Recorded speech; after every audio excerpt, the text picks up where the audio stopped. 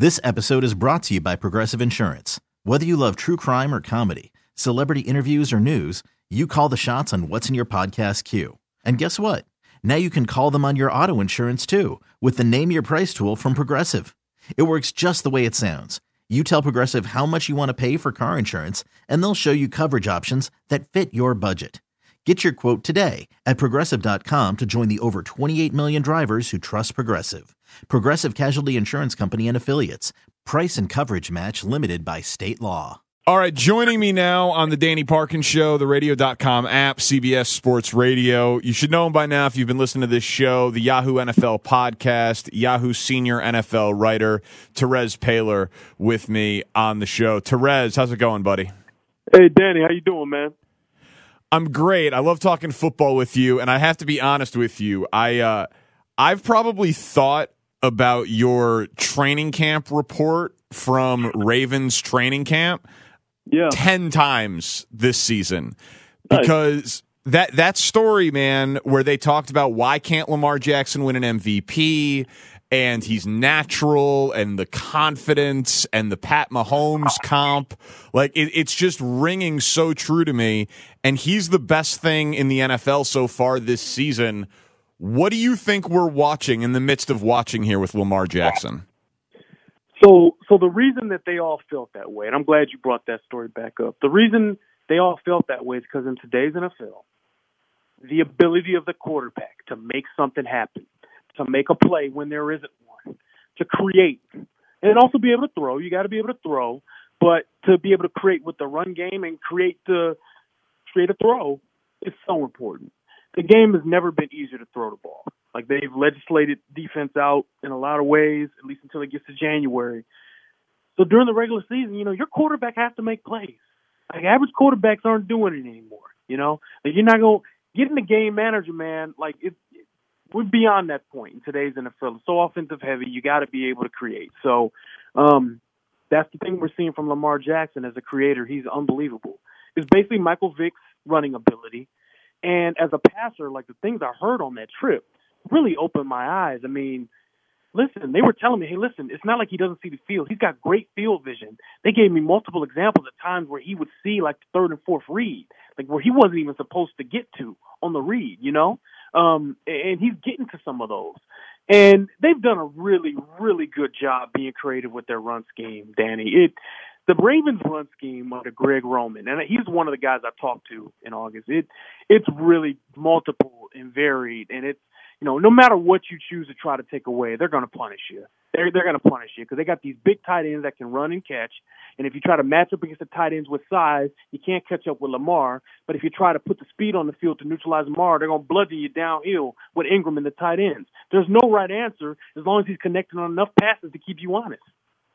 Yeah, and I don't think we're close to scratching the surface, and the argument of it can't be sustained and he's going to get hurt is falling really flat with me, Terez, when half of the teams in the NFL have had to use a backup quarterback already this year. Like, maybe he gets hurt, maybe he doesn't, but it's not like he's uniquely positioned to get hurt. All these guys are getting hurt. Here's one other thing I think is really important. That's a good point. Here's another thing I think is really important to remember, okay? It's not like there's some dearth of running quarterbacks in college right now, okay? Like, they're going to be coming here, right? You're going to be able to find guys that can kind of execute this because college is pretty much going to RPO, spread game. Quarterback got to be able to hurt you with his legs. You know what that means? That means that your second and third quarterback should be able to be pretty decent because colleges are developing these types of guys. And by the way, you don't need Lamar Jackson to be healthy for 16. You just need him to be healthy for most of them, and then the playoffs. So if it works, it works. And in the NFL, that's what matters. They're winning on Sunday. And their run game, their varied run scheme, it really is fun to watch. And he is a dynamic talent, and as a creator / playmaker, I really hope people, really give him his due. Like he's, the best running back I've seen. It's infuriating, to be honest. So I'm glad people are starting to give him his due. Yeah, and you were all over it, man. It was a great story from training camp. We're talking to Terez Paylor from Yahoo Sports. So the AFC is set, right? It's got Deshaun Watson, Pat Mahomes, Lamar Jackson, quarterbacks of the future in that conference. If I said 26 and under quarterbacks in the NFC, so that's Dak, Goff, Wentz, Kyler, Daniel Jones, Trubisky, Haskins, and you had to say best young quarterback in the NFC is who? Okay. So Dak, Goff, Wentz, Kyler, Jones, Trubisky, and Haskins. Okay. Dak numbers have been really good this year. He's really developed under Kellen Moore. I like what I've seen.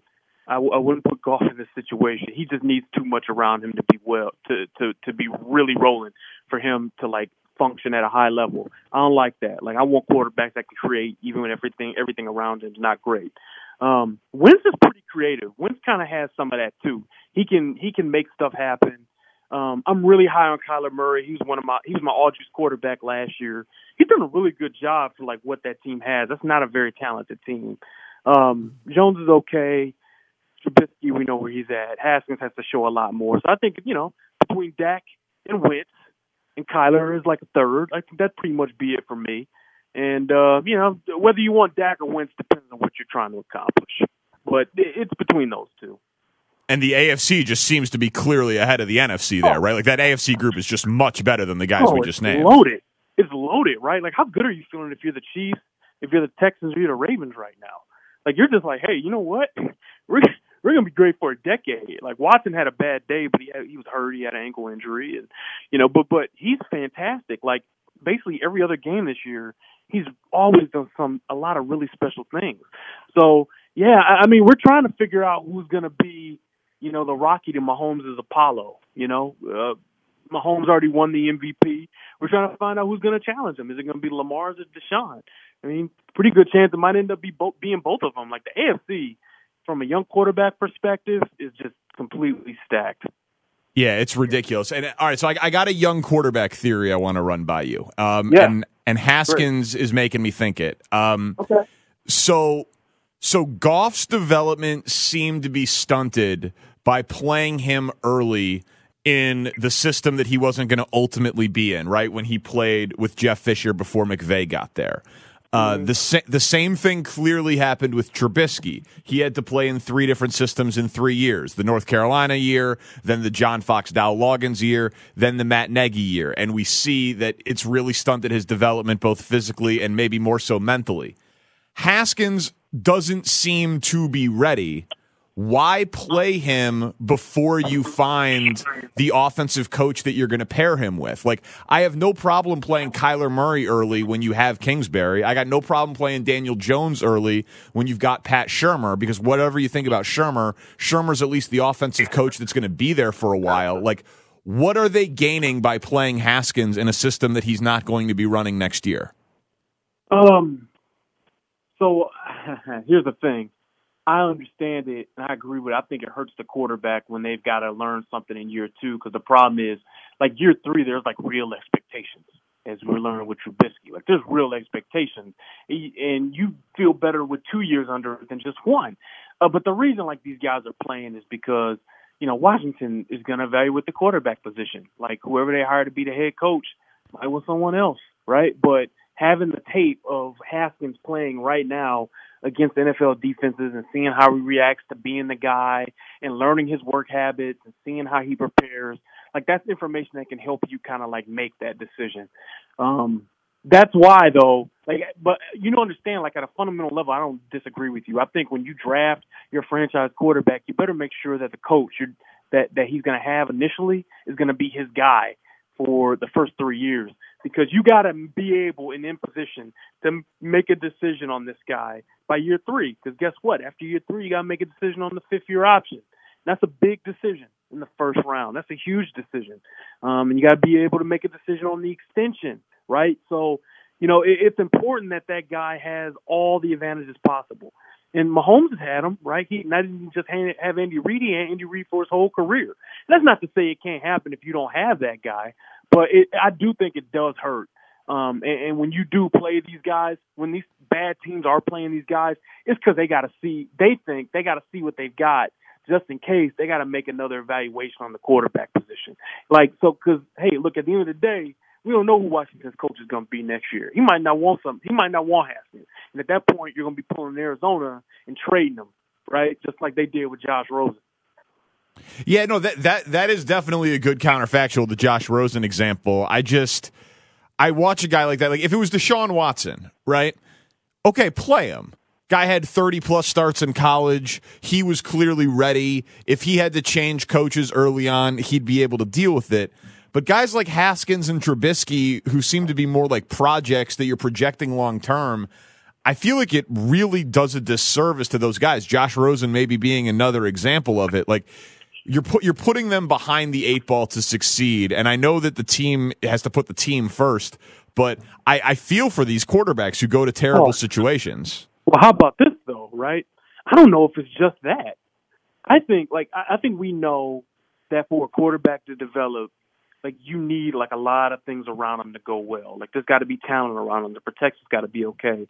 A quarterback mind, someone that calls plays, continuity, familiarity, like that matters. Like all these quarterbacks we're talking about who struggle kind of in these situations, right? Trubisky with Fox, Rosen with Steve Wilkes, Jay Gruden and Haskins. Like these are bad situations.